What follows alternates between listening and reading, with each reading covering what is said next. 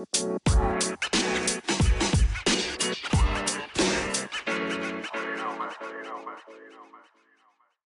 and welcome to what is now Season 5 of Pebble in the Pond podcast. My name is Sam Stewart and I am the CEO of the Australian and New Zealand Mental Health Association. Each year, ANZMHA hosts several leading mental health conferences which give us the opportunity to connect with incredible industry leaders, lived experience speakers, researchers, academics and frontline workers as they share fascinating stories and projects which are changing the face of mental health within our community. Listen in as we go one-on-one with these inspiring people and dive deep into their work. It is truly a privilege to bring you their stories. Our podcast episodes may contain content which could be triggering for some people. If you need support, please contact Lifeline on 131114 or visit the Get Help page on anzmh.asn.au. Join us for Pebble in the Pond each Tuesday and let's get into Season 5.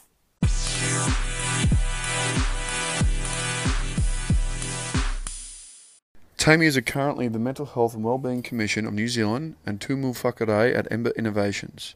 Starting her career as an air hostess with Ansett and Qantas, Tammy has become one of the leading minds in the mental health sector. With over 17 years' experience in mental health and addiction services, e-health, suicide prevention, leadership service and program design and implementation, Tammy is uniquely qualified to share her thoughts on the landscape of mental health services now and the value people with lived experience bring to the table. Tammy is a firm believer that if you have a great idea that the world should know about it and that experiences enable, not disable, people to innovate. It was a great pleasure to sit down for this discussion with Tammy and I hope you enjoy the episode. Welcome, Tammy Allen. Kia ora, Tammy. Thanks so much for coming. Kia ora, Sam. Thanks for coming and sharing some time with me and our listeners. Appreciate that. Do you want to give some context to our listeners? Let's go back to your flight attendant day. You were an international flight attendant with Qantas. Tell our listeners, set the context, how important that was, how much you loved doing that. Oh, it was a childhood dream, actually. You know, I was a part of the Ansett Starship crew in the 80s. Ansett, yeah. Yeah, back then. And I just thought that flight attendant was like this most glamorous, amazing job, and I always wanted to do it. You know, if I couldn't be a space pilot, then maybe that was second best. Because you love to travel. Yeah, I love to travel, and it was quite blessed in that my family was able to travel, and I remember a big overseas trip when I was 7 years old, so that kind of cemented the love of travel and hospitality and those sorts of things. So, you know, straight after school I went into hospitality. I was Australia's first female butler, which was kind of cool at the age of 19. I looked after some pretty amazing people, everyone from like Madonna and Michael Jackson to, you know, Bono and U2 and the Rolling Stones. They were really cool people. And as a 19-year-old, to be placed in that professional environment where you kind of had to be the best of the best in looking after these celebrities was a pretty cool way in. And then I started working for Ansett, and I was, you know, flying domestically around the Olympics time. And then when Ansett collapsed, I moved over to Qantas and went international. And Qantas were great because they trained me as an in-flight first-class sommelier, so I was able to pick and taste wines from all over the world. It was an awesome job, just wasn't very conducive to young family. Yeah, staying at home. Yeah. Whereabouts were you based during all this? Were you based in Australia? In Sydney. Okay. In Sydney for Ansett. Yes. And then in Qantas I was based in Auckland. Okay. Yeah. So we start to kind of cross countries a little bit for lots of different reasons. Yeah. Okay. Yeah. So tell me, back when you were the first female butler, what stood out for you as an experience there and that? Because it's it's something that not many people would ever experience or know about, right? No, and, you know, being the first female, there wasn't a female uniform. I had to wear the bloke's uniform, which is, you know, goodness. Tucks and tails. Yeah. Which, you know, kind of cool in the 90s to do that. Was that in hotels or? In hotels. Yeah, it was for the Hyatt chain, so. Okay, so you just go whichever hotel these people were staying at, you would then... So they'd come over on tour or something like that, right. And then they'd have one person they could deal with for that whole time. The whole tour. For the time that they were staying in Australia. Wow, that's awesome. Yeah, it was pretty cool. So then, Lots of great stories about celebrities, but maybe not. Now's not the yeah, time yeah. to maintain Yes. privacy and That's it. I get all that. even years later. Isn't that interesting? I mean, yeah. And so you went from there to doing some travel. So you're doing the hostessing with Qantas eventually. Tell me about that experience, and then what made you move on from Qantas? I probably would still be there today if I didn't break my leg. Yeah, and I have read that you've said that breaking your leg, in fact, someone from the mental health sector said, Tammy, breaking her leg was the best thing that ever happened for us. But anyway, tell me about that experience. So, yeah, we'd planned to use our big, staff travel discount to take my husband and son. At that point, my daughter hadn't been born, to do a big tour of the States and do Vegas and all those cool things. And I was sitting on the side of our cousin's deck. We had a great swim in the ocean, and we'd come back and we'd had a glass of champagne, sitting on the edge of the deck, dangling my legs over. And I thought, I used to be a rock climber. I could totally just lower myself off the side of this deck and then pull myself back up. But of course, wasn't a rock climber anymore, and I no longer had the upper body strength. Oh, no. And so I dropped like a stone onto the concrete below and broke my leg in 2 places. Crikey. And then my partner, being the beautiful, helpful guy that he is, ran over and went, "Oh my God, your foot's like turned in the total opposite direction. Let me straighten that for you," and caused break number 3. Oh my God. So long story short. Income. Yeah, totally. But, when you're already at pain level 10, there's not much further you can go. Oh. But long story short, you can't fly with a broken leg. So Qantas grounded me, wanted to put me on ground duties. And it's not fun. It's not cool. Yeah. So it was around about the time in that same space of time, I'd actually been awarded an Excel Award, which is like an Employee of the Year, but there's several Employees of the Year for Qantas, because I'd saved a child's life on a flight. Okay. And so that's a big deal. It was a big deal, yeah. And it's not one of those things you plan. Like, you don't plan to win an award like that. It's just you just react. It's incredible. Yeah, in the time, and luckily she survived. But I was being flown to Sydney to collect, because I was in Auckland at this stage, to collect my award, and I was in a wheelchair with my huge broken leg and wheeling through that. And I thought, you know what, if I'm going to be grounded, I don't know whether this is something I want to keep doing. I don't want to be off for 6 months or a year on ground duties. I'll look for something else. And at that point in time, I'd had lots of conversations over the years with my fellow crew members about the quietness you had to hide anything that was going on from your mental health. Now, I'd already gone through an enormous mental health journey and totally lied through my teeth when I got into the airlines about those experiences, because I knew I'd be discriminated against. I knew I wouldn't get the job. I wouldn't be able to keep the job if I was able to talk about that. And then the more you talked about staff about those sort of similar experiences when you're on a flight, you realise that actually a lot of them had that. And, the airlines, not just Qantas, but most airlines really pride themselves on being experts in safety. And yet for me, that was a really big blind spot. Yeah. About how we're looking after the well-being of our staff. And I've since spoken to my pilot friends who have said, this is a danger waiting to happen, and we've seen it in the past. We've had pilots fly into mountains because they not because they were crazy, but because they weren't able to get support that they needed from their companies. Right. So in my acceptance speech for my award, I decided to go to town and talk about this blind spot that the airlines had about looking after the well-being and mental health, and how that hiding it wasn't going to solve the problem. We actually had to find a way of encouraging our staff to talk about it in a way that they could be supported.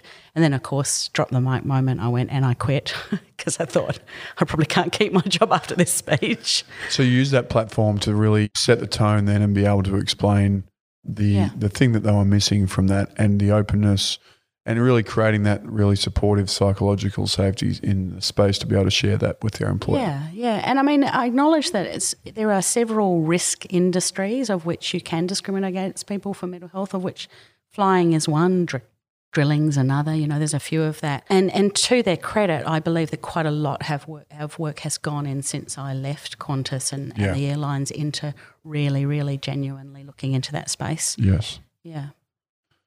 That's incredible, isn't it? Mm. Do you think there's – because, I mean, let's just talk about the fact that you You didn't feel safe. You didn't feel the ability for you to share your mental health background in a job application. How do you think we're going with that? Not just the airlines, but broad brush at the moment. Do you think we're doing a good enough job now, employers, and really trying to create that open space and conversation around it's okay? Look, I think it depends on the employer. Okay. It depends on what they constitute as risk. I've been tasked to go and speak to many employers that have been hauled over the coals by employment opportunities when things go wrong. And amazing things have come out of that. And some employers now that I've worked with, including even like the Ministry of Health in New Zealand, have and now put on their employment forms when you're applying that we value the lived experience of using mental health services, thriving through mental distress. We find that as something that's valuable to bring to the workplace. And a lot of the conversations I have with employers is really just helping them understand that people with these experiences are actually far more resilient in the workforce. They're far less likely to have productivity or issues. It's kind of the opposite of what some people might think.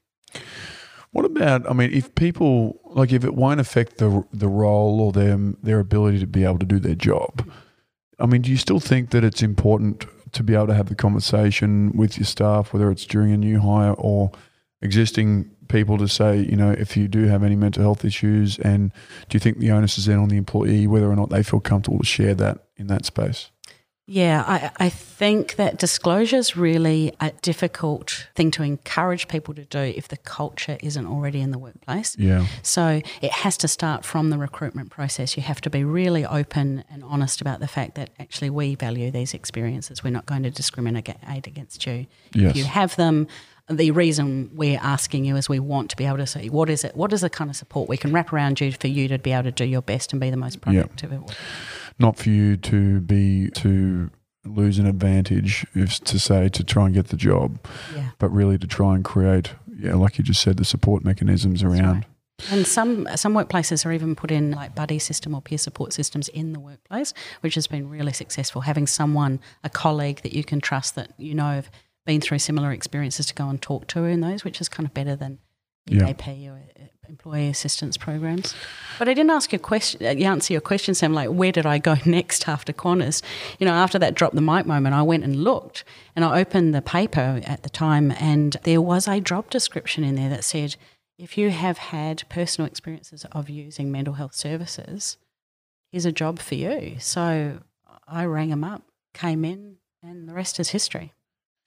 Do you feel like that, seeing that in the application, made you more, just resonated with you to think, okay, I no longer have to put on a mask to go to work. I can just be myself, and actually someone cares and sees me as who I am rather than who I had to pretend to be?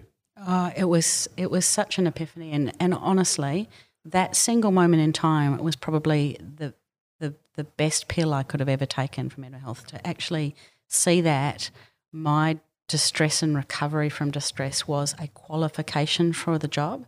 And my boss at the time, that first boss I had in mental health, that was 20 years ago, he said to me something absolutely profound that I kind of would love to have tattooed, really. And he said, Tammy, your experiences have enabled you, not disabled you. And that is something that I pass on to everyone that I work with. It's like, don't make these things disabling. Use them for good.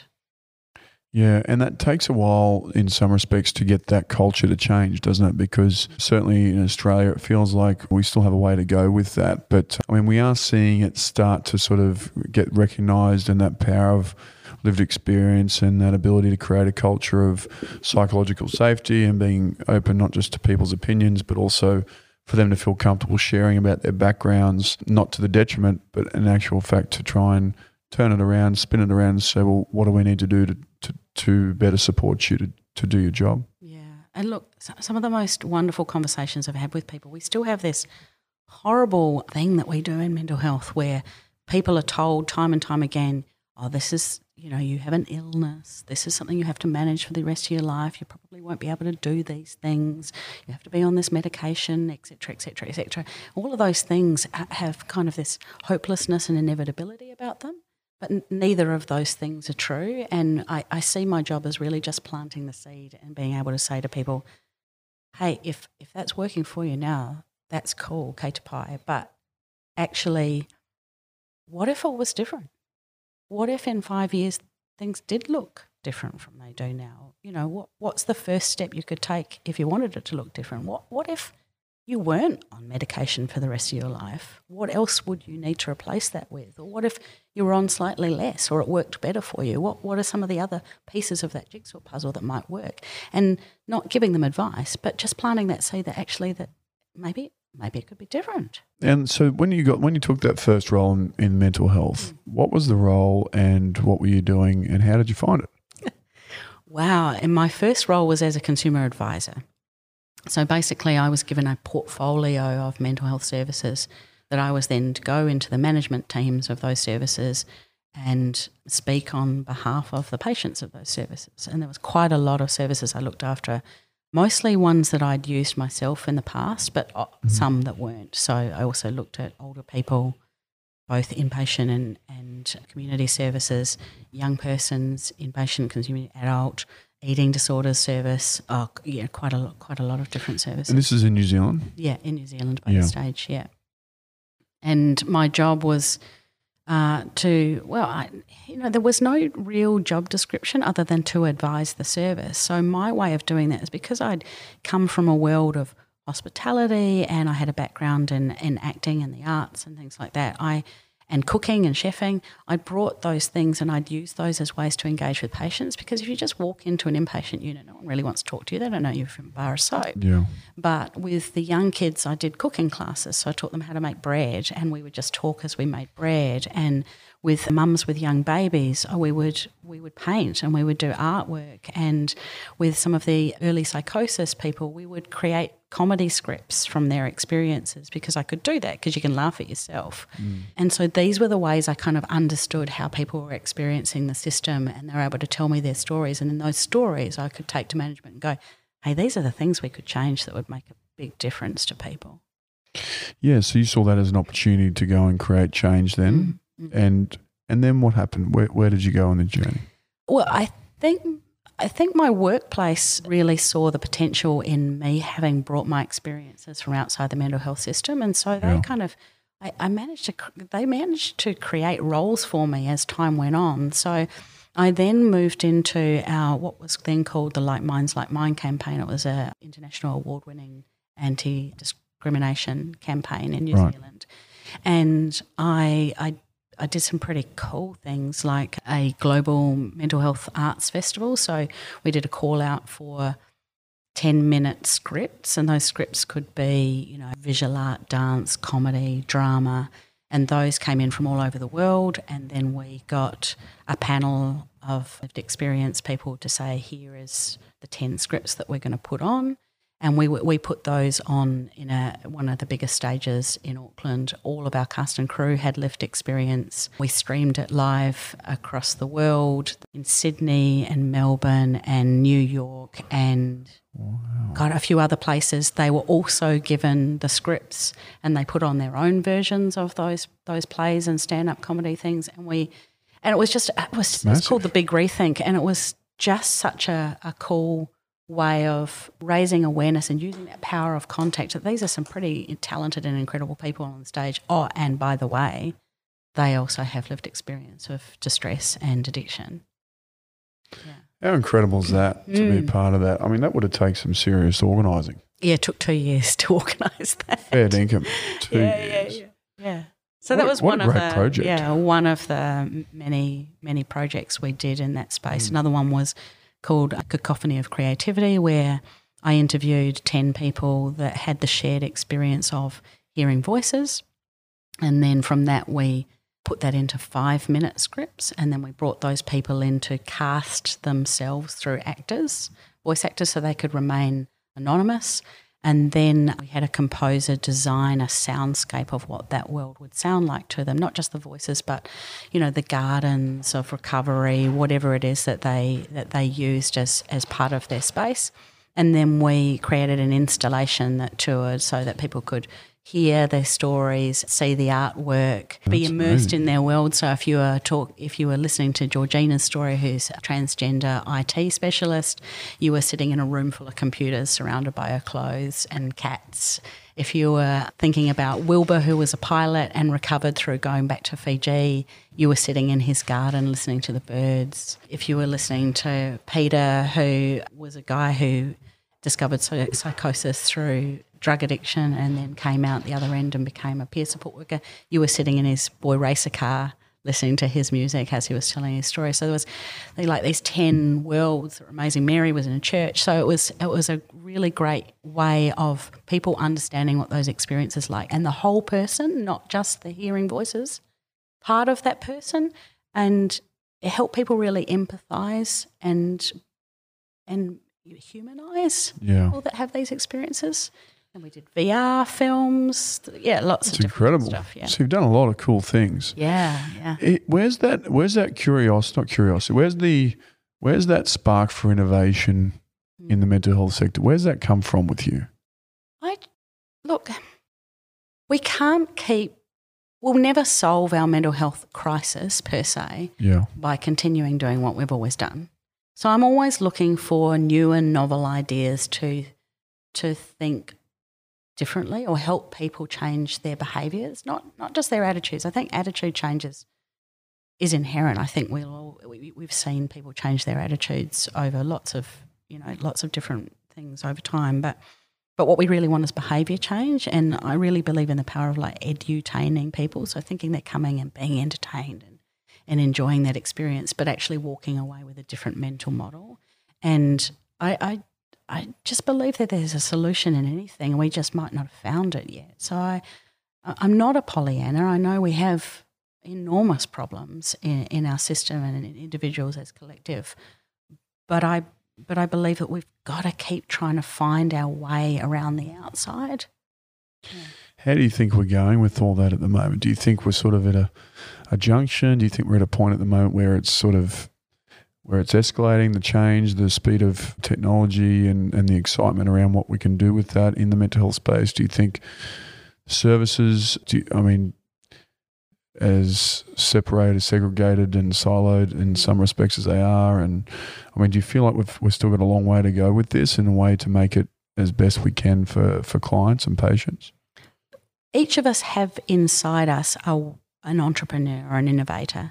And whether you call yourself an intrapreneur, you're working within the system and you're making small incremental changes that are going to make a difference, or whether you have stepped outside the system to create something that didn't exist for you. I think we need all of those things. Yes, technology is speeding up and we need to use that, but also that's not our whole solution. We can't apply simple solutions to complex problems. We actually need complexity, so we'll need all of those things together. Yeah, I had another point there, but yeah, because services, the way that we're delivering things at the moment, do you think we're a bit slow to take up? Do you look at other countries perhaps and even say, man, the way these guys are doing things is pretty amazing, we need to move towards that model? Or do you think we need to sort of create our own mishmash of what we've already got and just try and improve on that and optimise what we're already doing? I'm a firm believer of giving your best ideas away. So if you have a great idea, the world should know about it because and I hate this competitive environment where we keep ourselves in silos because someone might steal it and we've got a competitive funding model. I think if you have a great idea, you're not going to be able to do it in 500 places around the world. Give it away. Let other people trial it out and you'll be able to learn from their learnings and things. I think we've got an amazing opportunity right now that has happened through COVID to work faster, more efficiently, to try things and fail. We're so afraid of failing in mental health, but if you look at any other system in the world that has been able to make disruptive change, it's because they've tried and failed over and over and over again. And it's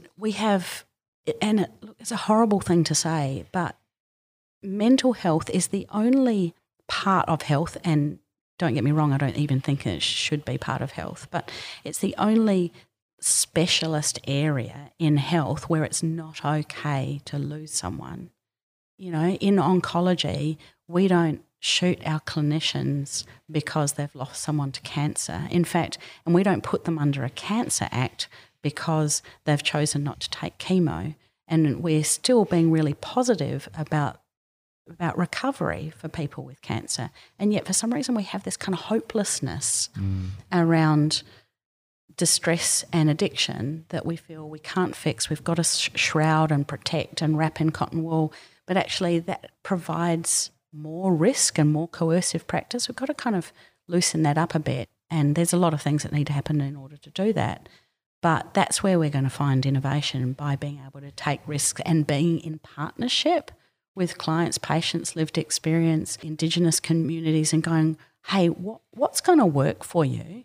Can we just do it? Can we just try it and see if it works? And let's hold that responsibility, that risk, that safety part of it together. What is it that's going to keep us safe in this, rather than, oh gosh, what's the most risky? What is going to keep us all safe? And the power of bringing those voices together to form that solution.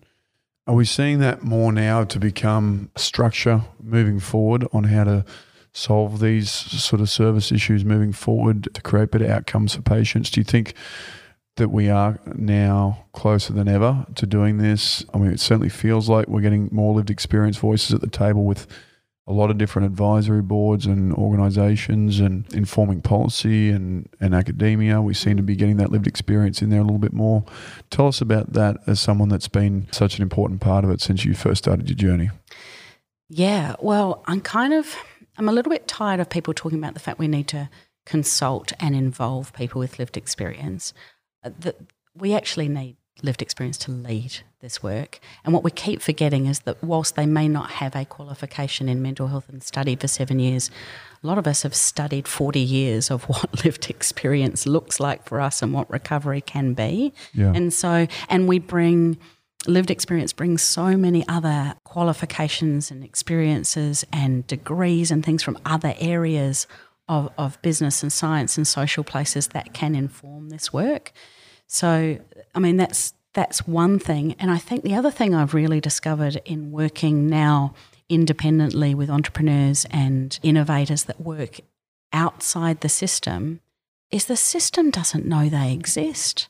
There's hundreds and thousands of people that have decided, I'm not even going to bother with the system anymore. I'm going to create something. I'm not even going to bother trying to apply for government funding. I'm just going to do this thing. And some of those solutions are incredible. We don't even know they exist. We've got when I ask people what's the most innovative thing that you've seen in mental health over the last year, they all will tell me this amazing thing, but they're all things that they've worked on. They can't pinpoint something out there in the world that is disruptive and innovative. They can't find the Uber and the Airbnb of mental health outside the worlds they live in. So I just encourage people to open their blinkers a little. And our job at Ember Innovations is to actually bring all those entrepreneurs, introduce them to our mental health system, not encompass them and wrap them around and tell them all good boys and girls, you're doing a great job, but actually find a way of plugging them into systems so that we can create the access and the options and the choice we need for people to discover their own recovery. So Ember Innovations encourages entrepreneurs from outside the sector to come in and bring some skill sets, bring some experience in other industries that have had disruption into the mental health space to say, how would we create this if we could do this all over again? Is that what the sort of thing you do? Yeah, well, we do quite a few things, but we've basically got kind of 4 pillars that we work through to be able to bring those two worlds together. One is we connect. So we're connecting an ecosphere of people who want to fund mental health. So that's impact investors, philanthropists, individual investors, government funding. We're also bringing in innovators and connecting them to each other, because often they work in silos too. Like if you're working on an app or you're working on a community or an Indigenous solution to something, or you're working in schools, you're not connecting to other people who are doing similar things and learning from them. And when you do, they're so open to sharing their ideas and supporting and collaborating and mentoring each other. Then we give them whatever other support that they might need. And a lot of them say, we could totally solve this problem for them, but they don't trust us because we're not in mental health. So we can do that. We will help you evaluate. We will help you accreditate if that's what you need. Accredit what you're doing is safe and effective, and then we can say to people who might fund you, yeah, we believe in this. We are mental health experts. We think that this solution, this innovation is something you should fund. And then from the learnings we have of that, we advocate for changes in the system itself so that we can bring those two worlds together. And then I think the most important process that we do, which takes much longer, is what's called a challenge process. So as we learn from all of these worlds, we go, aha, here's an enormous gap that no one is filling, no one is being able to come up with a solution, and then we bring all the players to the table. So that's cross-sector, cross-discipline, cross-demographic, cross-people, and we bring them into the room, and we do an enormous long-term co-design process of what is the problem, how are we going to solve it together, and then hopefully come up with a pilot and then go back to our investors and government networks and go, who's going to fund this? So you connect a lot of people in the ecosphere for them to be able to do it themselves. You support people in case they need that mental health input, but you then also do some advocacy. But then if no one else does it, you'll then say, here's a gap. No one's doing it. Let's bring these people in and start taking control of it ourselves. 100%. Yeah, wow. That's pretty interesting. Yeah, big task for 6 people. Wow. 6, yeah. I mean, that's incredible. Yeah. But you have to think that there has to be opportunity to do this. There's so much opportunity. And we're really blessed at Ember Innovations in that we are part of a group of companies. Right. So Ember is an NGO across New Zealand that does incredible work in a few different spaces, but there are 3 companies. We have Ember Housing, and there's housing and respite services in mental health and addiction space, and employment. They also do intellectual disability, so we've got those clients and those skill set. In other company, Ember Services, they have kind of traditional and non-traditional mental health services, cultural, kaupapa Māori services, peer support services, those sorts of things. And so whilst they're working within the system, we can work and play outside the system, but also have this amazing tapped-in knowledge of what it's like for staff kaimahi, what it's like for tangata whaiora or people with lived experience that use those services. So when we have innovators come to us and say, hey, we've got this great idea, we can ask our staff or we can ask our clients, would you like to test this out and tell us whether you think it works? Is New Zealand similar to Australia in the respect of there are so many well-meaning foundations, organisations that start as a result of their own experience or a loved one that has experienced a mental ill health challenge. And so then as a result, they want to go out there and be the change and want to do it. They don't have the resources that a lot of the bigger organisations have, but they're actually well ingrained in the community and doing some really great things locally. It can be so busy with a lot of different organisations doing some amazing things where if you perhaps looked at it in an elevated sense, there could be the opportunity just to, get some sort of a collaboration with a lot of them together to help if they're bringing their own experience, but the outcome they're all gunning for is very, very, very similar. Is there that opportunity to try and do that and get more of a cohesive approach to these smaller organisations that are being created in the communities? Yeah, so what we identified in our research of who's innovating is that there's a few different personas, but one of them you've already mentioned. It's those people with lived or familial family experience of recovery or a system that didn't suit them, and so they've come up with a solution or they've become an advocate themselves. There's clinicians that have decided they don't want to work within the system. They've found a gap and they're going to create a solution themselves.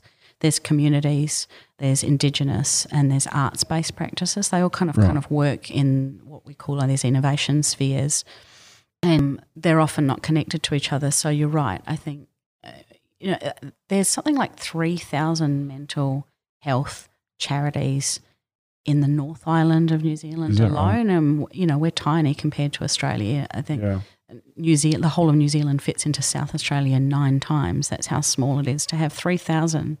Population-wise? Yeah, population-wise. So there's only 5 million in the whole country.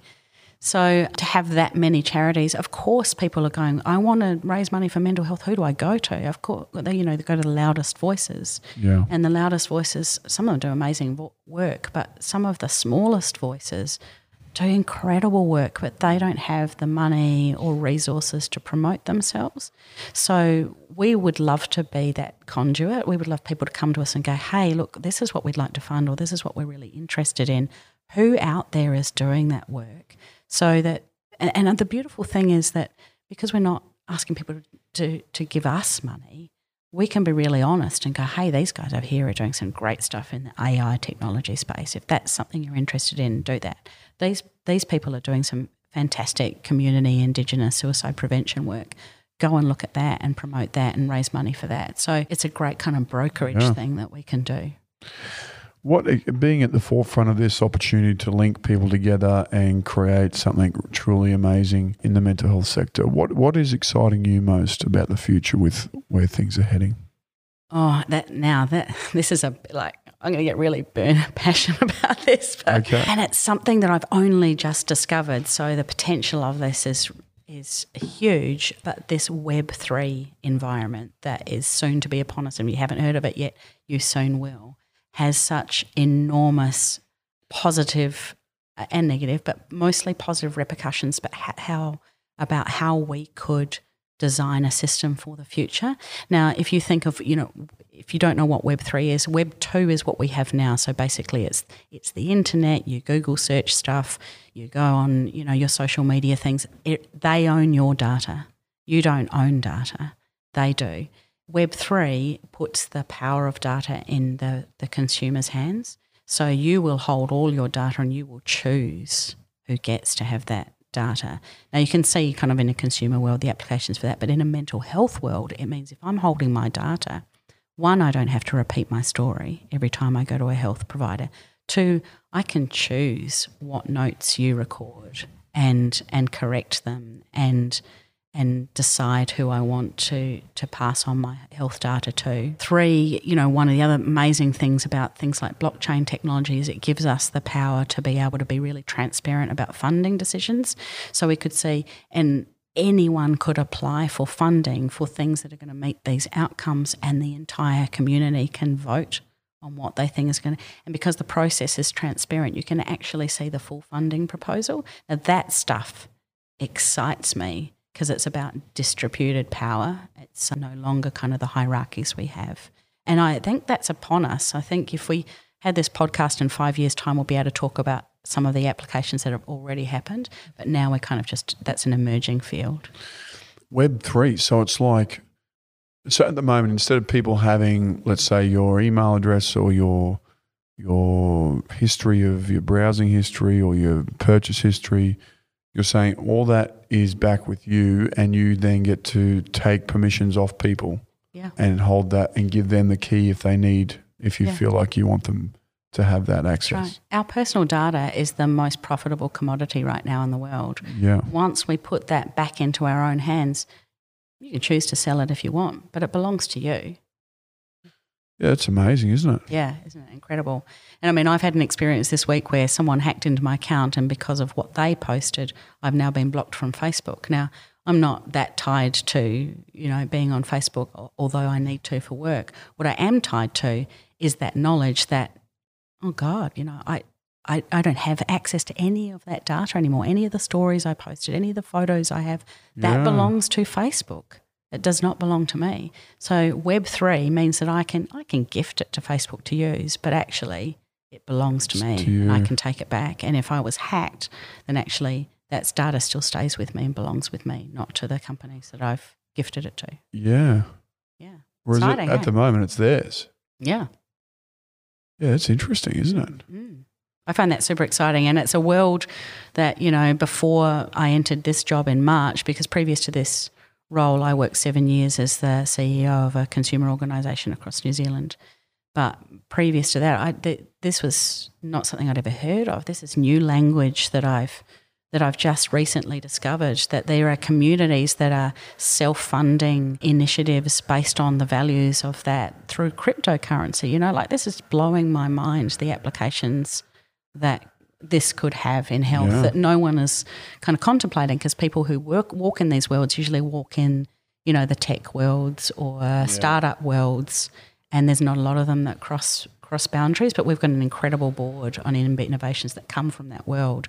And with our mental health knowledge and their knowledge of these technologies and the startup and ecosystem, I think we're going to be able to do some awesome things. Wow, that does sound incredibly exciting. Yeah.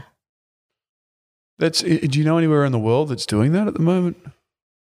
No, there's a lot of people talking about it though. So, I mean, as I said, I'm just kind of starting in these conversations, but there are people that are looking at how to use blockchain technology to do funding differently, how to use blockchain technology to secure data that is transparent and belongs to you. Yeah, there's lots of people kind of exploring what the applications can be, and I think the very first challenge that world is trying to get over is the environmental impact of cryptocurrency and data mining and blockchain. You know, there's apparently an enormous impact, and so there are people, you know, working on fixing that before it becomes mainstream. Wow.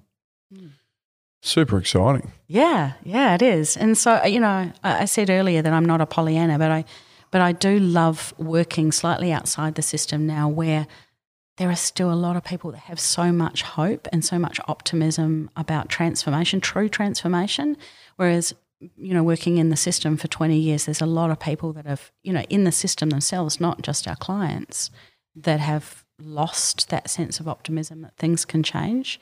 And I fundamentally believe that every single person has a part to play in making even a small change towards what we want to see for our grandchildren.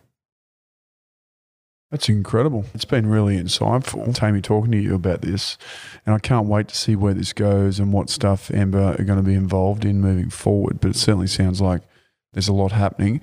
Tell our listeners, if they want to get in touch or find out more, where can they go? Sure. I mean, you can look me up, Taimi Allan, TAIMIALLAN on LinkedIn. Also, just go to emberinnovations.nz and get in touch with everything that we're doing, join our newsletter.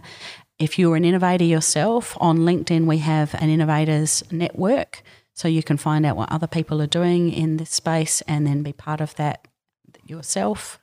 But yeah, just get in touch and watch what's happening. We'll let people know the future. Can't wait to see what comes of it. Taimi Allan, thanks very much for your time. We appreciate your time, and thanks for sharing your story and the wonderful things you're up to. My pleasure, Sam.